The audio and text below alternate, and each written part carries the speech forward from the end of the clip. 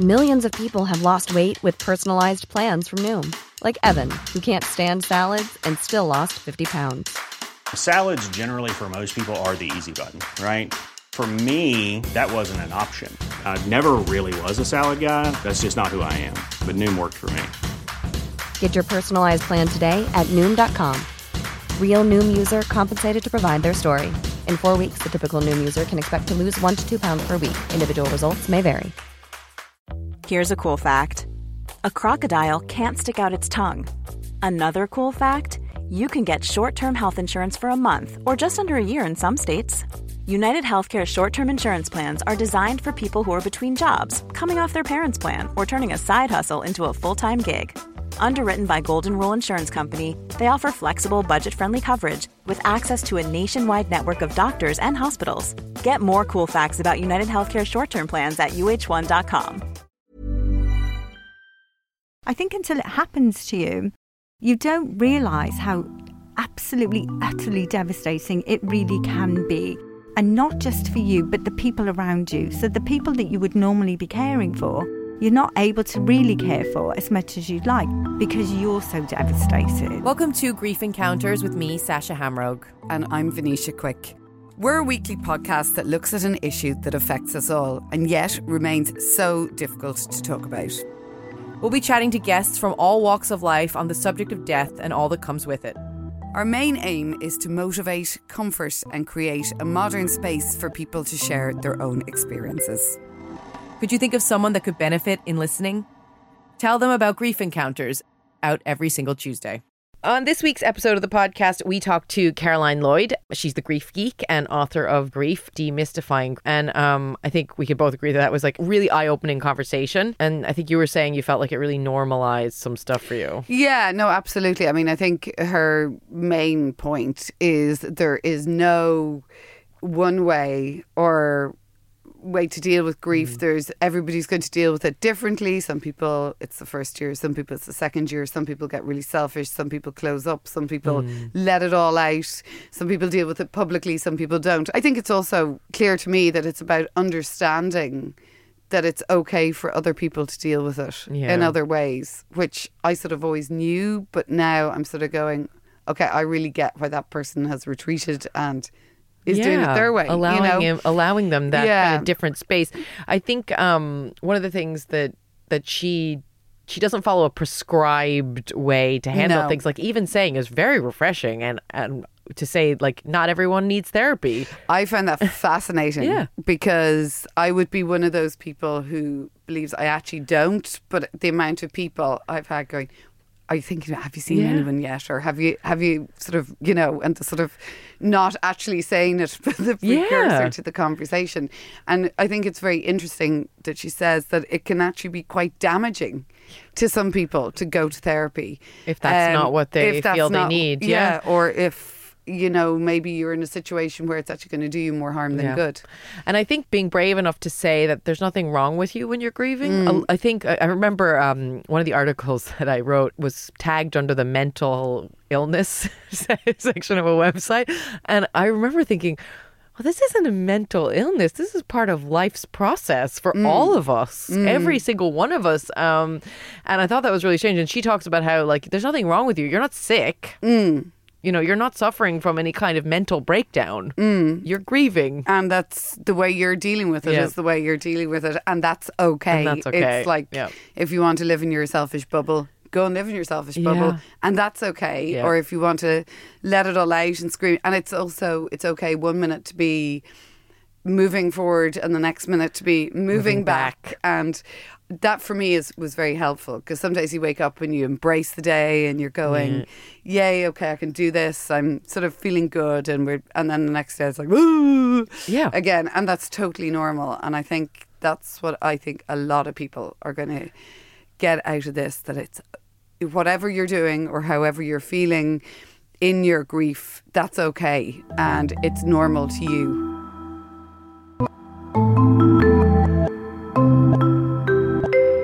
On the podcast so far, we've mentioned many benefits the internet can have if you find yourself in grief. Now, that said, the web is also rife with misinformation about all aspects relating to loss. Now, today on the podcast, we're delighted to be joined by Caroline Lloyd, who is the grief geek and the author of Grief Demystified, as she speaks about the importance of debunking many of the misconceptions around it. Caroline, first of all, you're very welcome. What were your first experiences or feelings of grief? Mine personally? That's a really good question, actually, and something that no one has ever asked me. I was 22 when one of my friends died, and he was 26 and he died from cancer. And back then, which was 30 years ago, we didn't really know anything about grief, and there was no internet.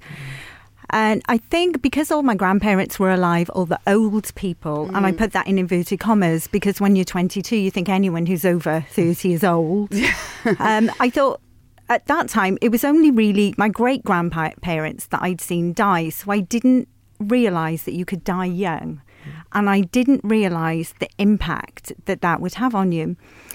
So I sort of went inwards and started volunteering in a cancer hospital to sort of redirect that in some way because I wasn't sure what to do. And like most people at 22, I was working full-time and studying. So I was a trainee accountant at the time, so I had very little time.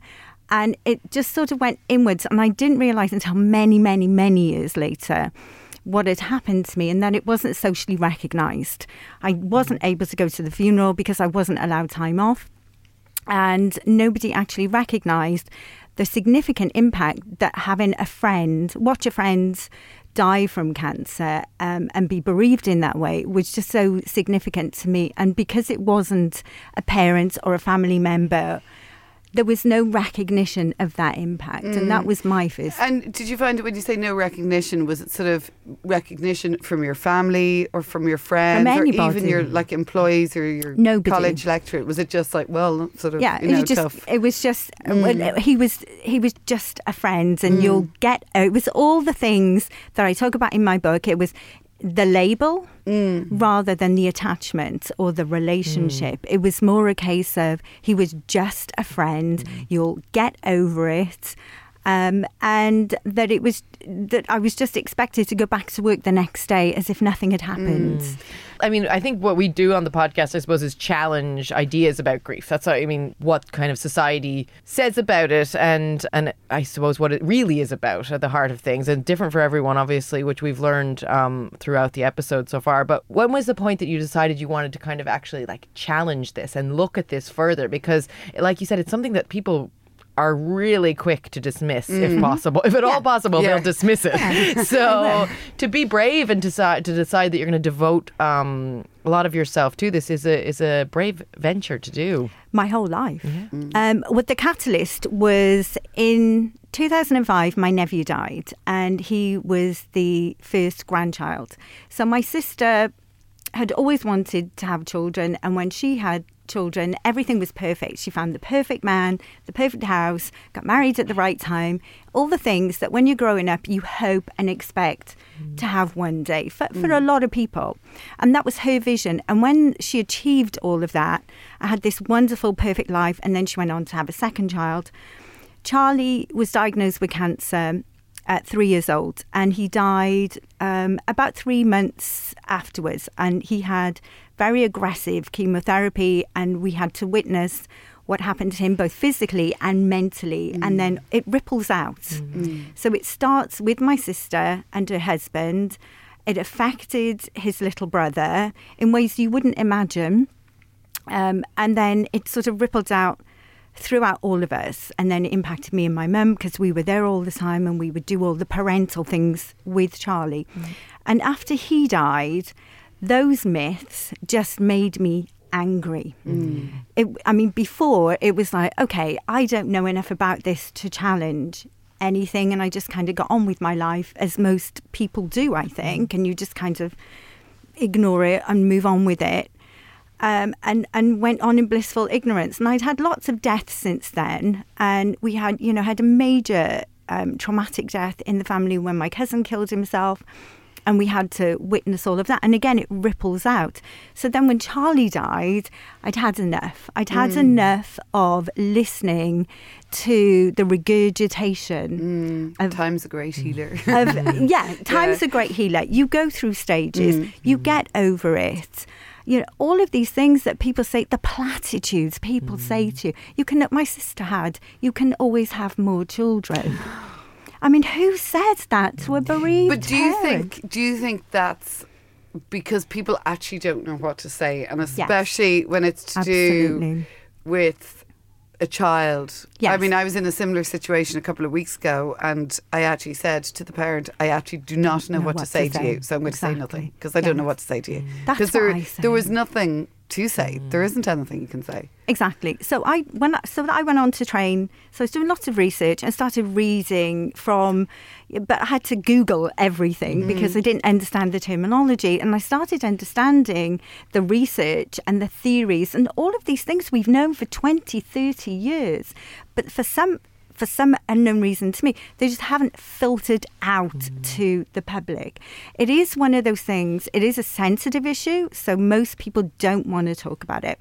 So where I was in England for 18 years, people really, in Southern England, really, really don't want to talk about their emotions, and they don't want to impose on people. Whereas in Wales, where I'm from, people are actually more explicit. So I do think there are cultural differences. There are cultural divides between countries. In Ireland, you're very good at death and dying. You know, you're very open. You do talk about it. And I think that's rooted in your Catholic background. And you're very accepting of birth and life and death. But I'm not so sure that you're any better than us at talking about grief. I don't think so. I think there's definitely and what we've discovered in the last few weeks is there's a nervousness around it. It's sort of like, oh my God, it's almost like I've got to call to the house, but what'll I say? Or you bump into somebody, and like I know sometimes I'll bump into someone and you can see them physically going, shit, I've got to say something. What'll I say? What'll I say? What'll I say? And you just change the subject. And I find I start talking about other stuff so that I'm not putting them in this position of nervousness or saying the wrong thing or awkwardness. I think I've become much more conscious of my own behaviour, obviously as someone who has grieved. Now when I'm around people who are grieving, I'm a lot more conscious of my own behaviour. And the one thing that's really helped me is to just, when I'm worried, when I'm going through, what should I say? I go, it's not about you. Just make it about them. This is just their time. They need to talk about this, and to not be so worried about making mistakes in that way. Because I think Venetia and I have talked about this before. You can say, "Shit, I shouldn't have said that. I'm sorry. That wasn't the right thing." And reverse it really quickly if you're conscious of them. Absolutely. You mentioned stages. But that's actually something that's really important, because when I first lost my dad, I really bought into this stages of grief thing, because that's what people were, that was what people were selling, that there are these exact stages and this is what you follow, and here they are, and now you're in denial, and now you're in this, and now you're in that. A lot of people now are finally starting to talk about that not being true. Can you talk about that? I can. It's a bit more complicated than that. Elizabeth Kubler-Ross, when she published her work and was talking about these stages, she was working in a hospice environment with people who'd been diagnosed with terminal illnesses. She then went on to further talk about grief and grieving, but that was much later on. But the stages were related to what people normally experience when they've been told they're going to die. And this has just been misconstrued. She also, at that time, I'm a huge fan of hers. She did some fantastic work, and she was an academic. She was a world-class academic, and that gets lost in all the memes. And the memes drive me nuts because they condense what she achieved and her vast volumes of knowledge and experience and caring and compassion into something that's just not true. And she has always said that they were never linear, but that we had commonalities. That's a word I use. There are commonalities. You will see, as a bereavement counsellor, I'm trained, and I can see there's a lot of anger. There's a lot of guilt.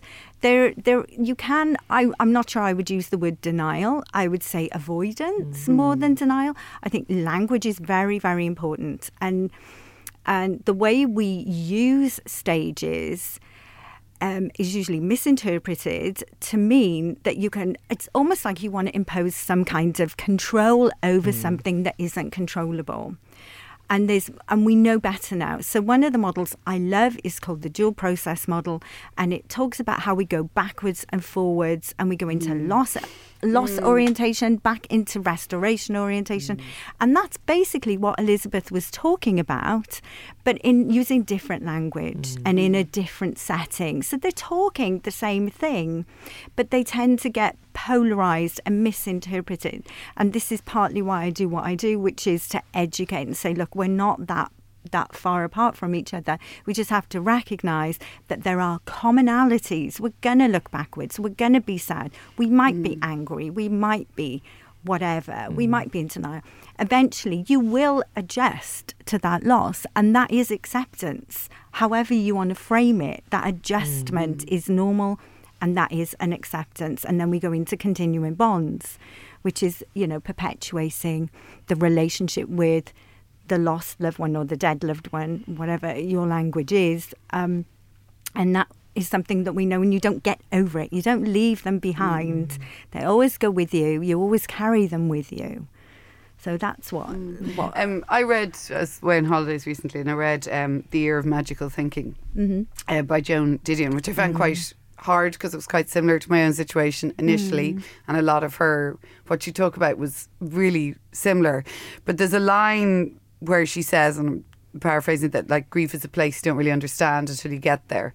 And do you think, though, I sort of thought with that, yes, that's true, but you don't know exactly when you're going to get there. Like, a lot of people think the first year, but I'm actually wondering, is it really the first year? Could it be the second year that you get there and you sort of start to understand it?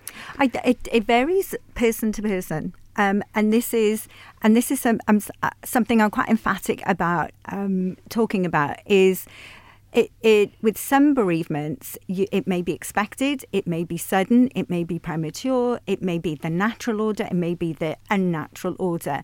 And your relationship with that person is different. So your grieving process will be different. And comparing, whilst there are commonalities, comparing isn't helpful. There are things that we know are going to be helpful for some people, like counselling, especially if there's a traumatic element. And bereavement and trauma are different, and they're often confused because they can often be together, but they are actually different conditions. Some people are really helped from sort of group settings, or just go away and want to be on their own and go to a retreat or hide away. And imposing what we think what helped us is going to help other people is not only unhelpful in most situations, but can be really harmful, especially if you're pushing them into like therapy that they don't need. They're not ready for, or that they're not ready for, maybe. Or they don't need it very often. And I think autobiographies or one person's perspective, one person's story, it can be very comforting to some people, but you can almost benchmark yourself against somebody else's experience, and that is never going to be helpful, ever. Because the worst time for me after Charlie's death was the second year. But when my friend died, the worst time for me was in that first year and hitting all the first milestones. With Charlie, it was the second year because I just couldn't get my hand around the fact that nobody ever asked me how I was. But that's because I was his auntie. Isn't that the thing, though? So that's a different experience. It's an interesting thing, and I think the friend thing is very interesting because this actually sounds very bad. I was discussing with a friend of my husband's about, we've both been grieving very differently, and they would have been very close, and he sort of had a bit of an issue with the fact that I have been quite public with, but just not intentionally. It's just the way it happened. We did an event, I did stuff for Mary Keating, we were doing this. It's the way it organically happened. It was never supposed to be that way. It's just the way. And I think the main nub of the problem was not that I was dealing with it publicly, but nobody's calling him and going, how are you doing? Yeah. And I think that is something we do forget, and that a grief is, it's obviously people focus on the wife or the husband or the kids or the mother or the father, but it is something that is shared by so many people. Exactly. If you're looking for a safe haven to express how you feel, share articles, photos, and memories of your loved ones, join the Grief Encounters Facebook group, a place for support, compassion, and empathy for those grieving.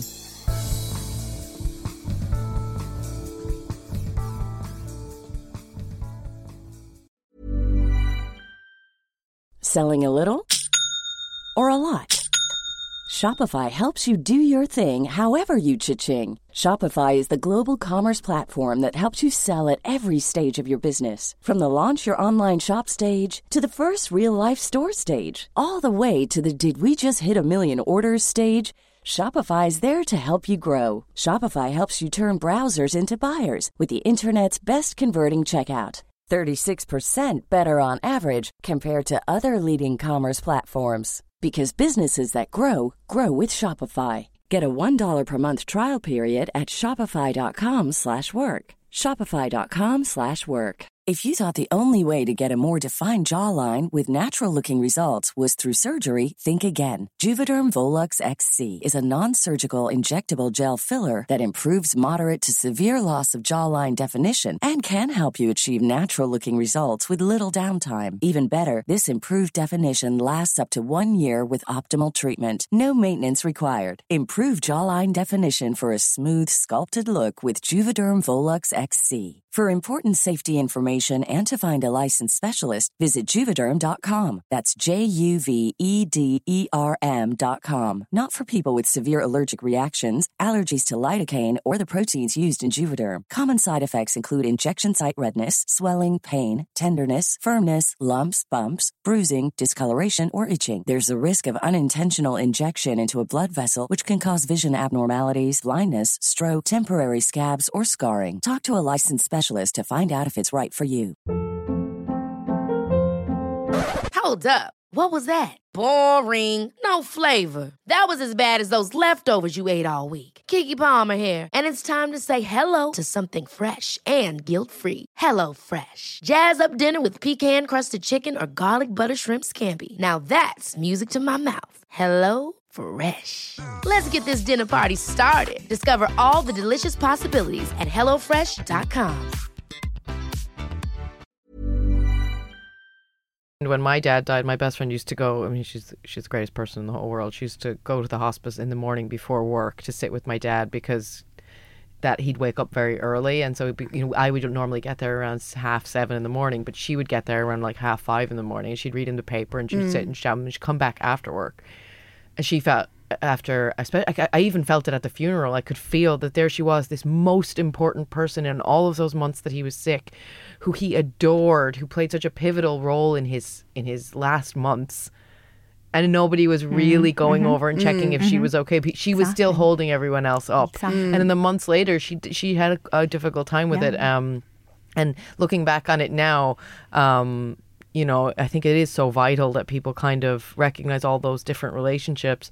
The one thing I wanted to ask you about is complicated grief or complex grief, because obviously if you have a relationship with somebody and it's not all relationships are these perfect, beautiful things. Some relationships are quite complicated, and therefore, from what I've experienced, the grief can also be complicated. Okay, so there are two different issues you're talking about there, and you're sort of overlapping them with another. So complicated grief is not a complicated relationship. Okay. Complicated grief is when you don't adjust normally. Okay. And that can be from any relationship. It doesn't matter the nature of the relationship. And we think around 10 to 20% of the population, globally, will experience complicated grief. And that's when it's prolonged and it's just not taking its natural course, which is what happens with 80% of the time, regardless of the type of death, the type of relationship. All of those variables are not relevant. What you're talking about is what I call ambiguous grief. So where you're not sure what to do because you loved them, but they were abusing you, or you loved them, but they were neglecting you, or you didn't have or you were estranged, or something like that.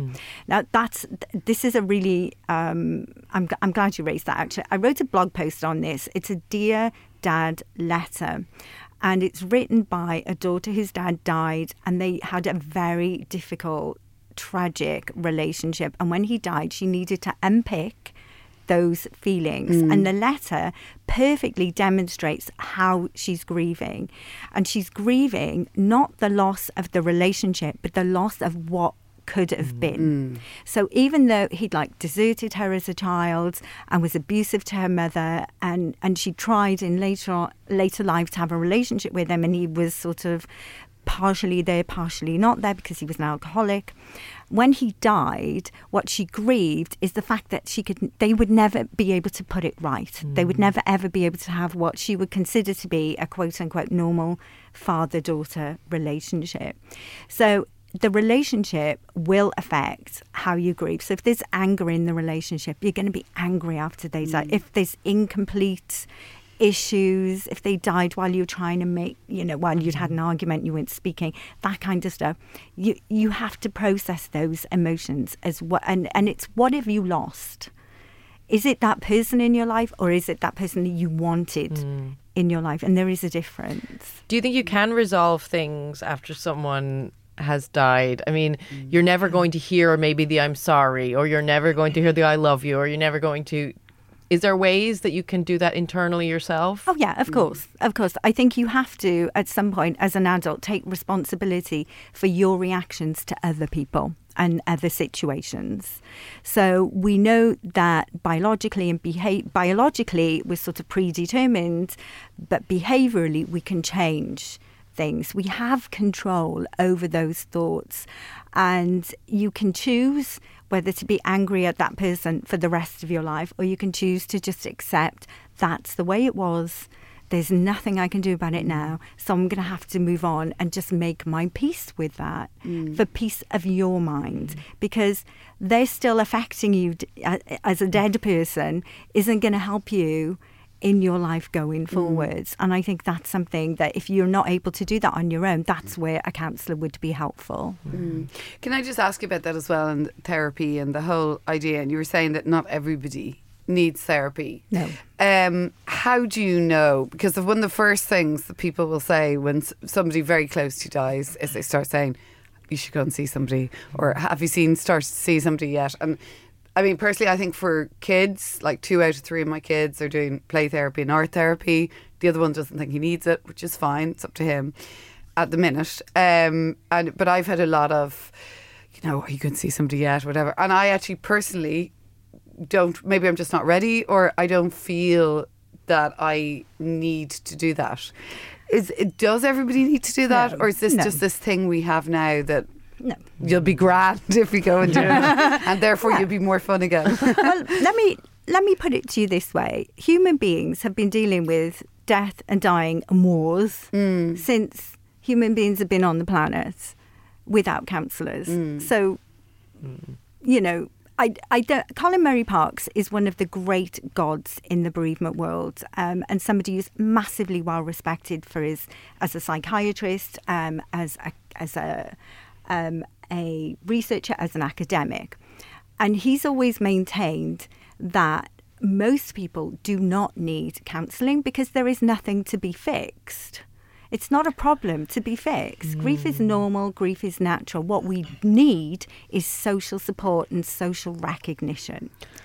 Unless, so social support, social recognition will carry you through.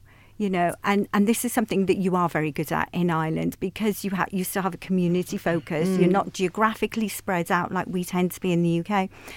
So you tend to have your loved ones, quite proximal, geographically close to you. So you have that support. You have community environments. A lot of people do still go to church, and they have that support.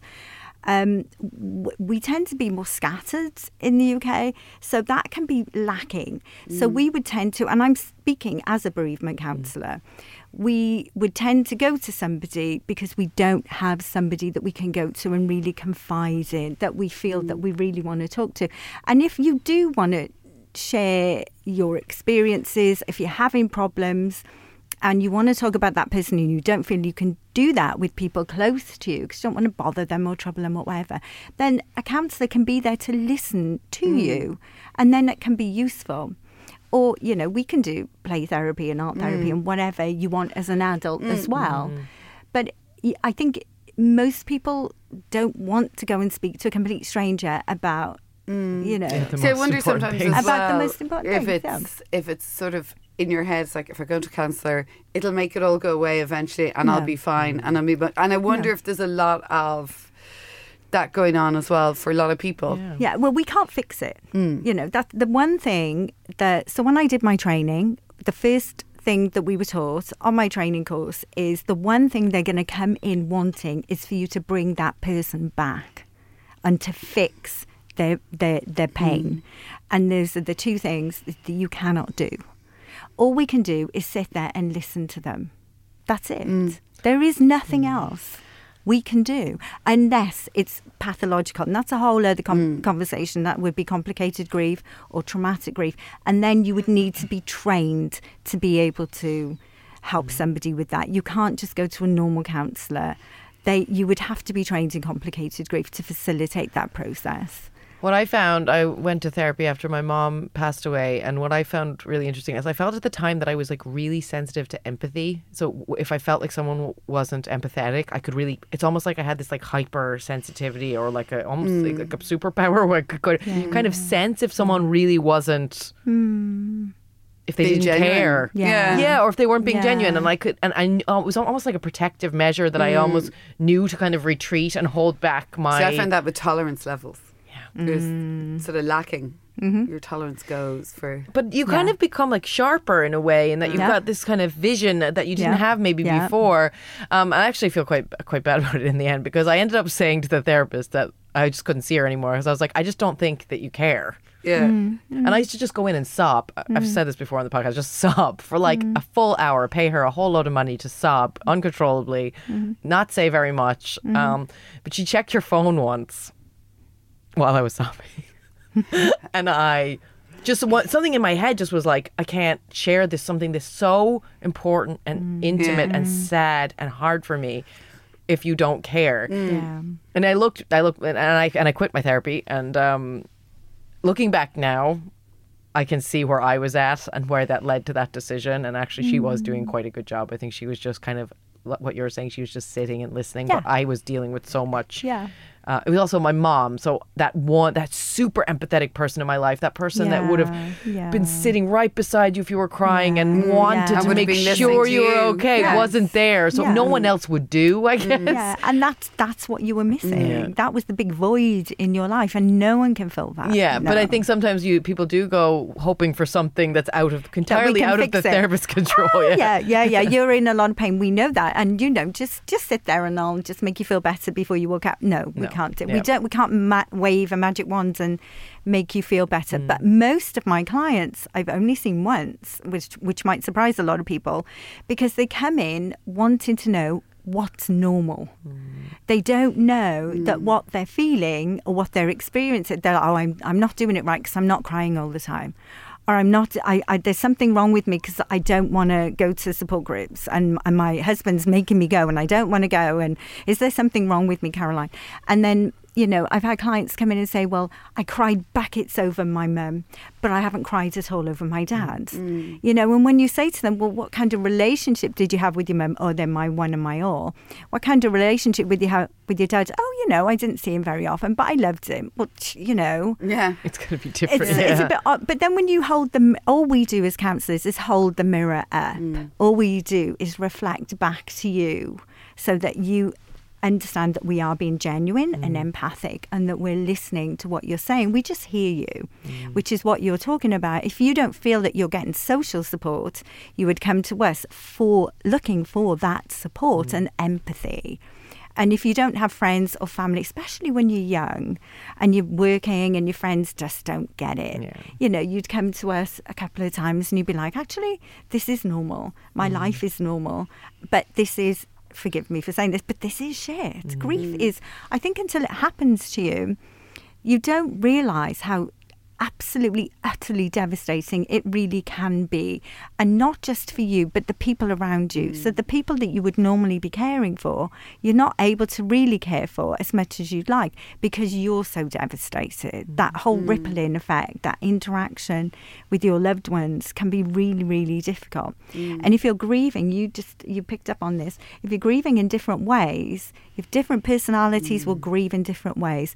Men, we know from research, men can grieve generally in more of an instrumental way, which is what you're doing. That's how I grieve, instrumentally, by doing.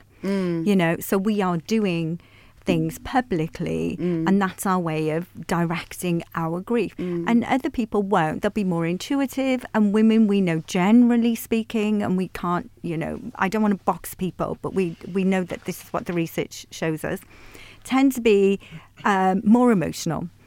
And if you don't recognise, if you've got two people in the house, one's going one way, one's going the other, there can be massive communication problems going on. You're not crying enough. You're not doing enough. You need to get up. You should stay in. Very you're sweeping it on the carpet. You don't seem to be as upset as, and especially if you're having a bad day. Oh, yes. I remember somebody coming into the house and I got really pissed off at them because it was like, you don't seem to understand it's Father's Day on Sunday and I'm devastated, the kids are devastated, so you should be, and they were, but it was just, they weren't enough for me. Exactly. Do you know what I mean? Which is incredibly selfish, probably. No, but grieving is selfish as it looks now. When I look back at it, but we I are was very so selfish annoyed. in grief. We are. We're very self-absorbed and self-consumed with our own pain and I call it the grief fog. We're sort of in this fog, and we walk around with this bubble of fog around our heads, and the whole world goes on around us. And we're like, how can they laugh? How can they just do what they're doing and not realise my pain, my suffering? I just want to hit them. I just want to shut them up. Do you know, when you're at home and you really are having a really, really bad day, it might be their anniversary or their birthday or something where you're really, really missing them, and you can hear people laughing outside or getting drunk outside, and you just want to shout out the window and tell them to shut the up. But that is part of it, the life going on thing around you. I think I may have mentioned this before, because when Martin died, it was this time last year, and it was right in the middle of all the rugby stuff and whatever. And a lot of his friends, we did actually talk about it when we were doing the internet stuff, and a lot of his friends had changed their profile pic, and it's actually quite interesting because all the girls who changed their profile pic, because Martin did a lot of female friends, still all have their profile pic as him and them, which is, but I don't know whether they know I might get upset.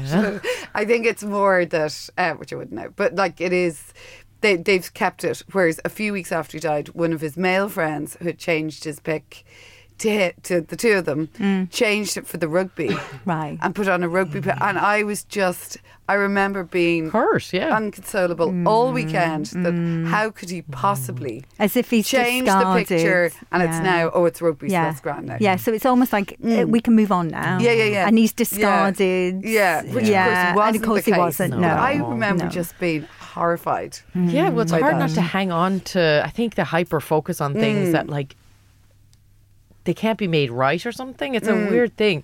One thing I wanted to ask you about, Caroline, is because I'm interested in this, I don't know a lot about it, putting people on a pedestal after they've died, and maybe not seeing them for who they really were. So a lot of times I'd read once before that maybe you don't grieve them properly if you only grieve them in a kind of a this kind of wonderful version of them. Do you think you have to grieve an honest version of them? No, I don't believe that at all. I don't think there's anything such as not grieving properly. I think that expression really needs to go in the dustbin, because every grief is different. Usually when people die, we do, that's it. They sort of get sainted. And we choose to remember the good bits, we choose to remember the happy memories, and we choose to discard the other ones. I think this is our way of coping, and I think the brain sort of, and I'm not going to start talking about neuroscience or anything, but the brain has protective mechanisms, and I think that's part of the protective mechanism is if you're already dealing with pain, if it's a significant attachment, then you will be, you could be debilitated, you could be suffering physically, emotionally, in all kinds of different ways. To have to deal with that complication as well would just make life pretty unbearable, don't you think? So I think that's just a protectionist mode. And why not focus on the positive? Why do we have to bring in I just don't see why anybody would feel the need to do that if they don't want to. We can be realistic about people, but if you choose to focus on the positive, I don't see anything wrong with that at all. I remember my poor husband said to me, we were talking about my mom visiting. My mom was afraid of flying. She lived in America and we live here, obviously. Mm-hmm. And he's like, but would she have come, because my daughter was born after both my parents died, and he's like, but would she have come to visit, you think? And I nearly... I was like, she would have been here all the time. Yeah. Would she have been? I don't know. It doesn't matter because she did have a fear of flying, and there were complicated things there. But in my head, yeah, she would have been here, and they would have been playing in the grass, and they would have known each other, and so those kinds of things. There's realism and there's an honesty, but they can be hard to always. But I think things like that are really unfair because you don't know. Your mum might have gone to her GP, got a sleeping tablet, got on that flight because she so desperately wanted to. And in fairness to him, he wasn't from a person who hasn't grieved in his life. That doesn't seem like a complicated statement, I don't think he doesn't get it. No, that was it was just an open question. An open question, exactly. Exactly. On that note, yes. Caroline, thank you very much. I found that really actually normalising. That's good. A word. It actually just makes it all seem very right that everybody has different ways of dealing with it, and I think that's really important. And I think that's really important for everybody, whether you're grieving or not, to remember that everybody's different and it's going to hit at different times. Yes. People are going to be different. They're a little bit schizophrenic sometimes, so that's normal. Absolutely. Do you know what I mean? Yeah, bipolar sometimes. Well. Yeah. That's a dual process model. Thank you very much indeed. You're welcome. Found that really fascinating. Great. Thank you so much. You're welcome. Thank you very much for having me.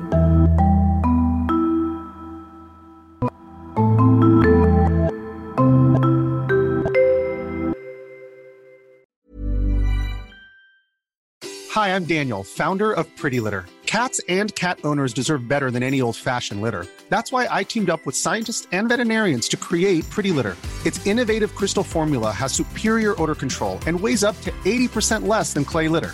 Pretty Litter even monitors health by changing colors to help detect early signs of potential illness. It's the world's smartest kitty litter. Go to prettylitter.com and use code ACAST for 20% off your first order and a free cat toy. Terms and conditions apply. See site for details. Ever catch yourself eating the same flavorless dinner 3 days in a row? Dreaming of something better? Well, HelloFresh is your guilt-free dream come true, baby. It's me, Keke Palmer. Let's wake up those taste buds with hot, juicy pecan-crusted chicken or garlic butter shrimp scampi. Hello Fresh. Stop dreaming of all the delicious possibilities and dig in at HelloFresh.com. Let's get this dinner party started.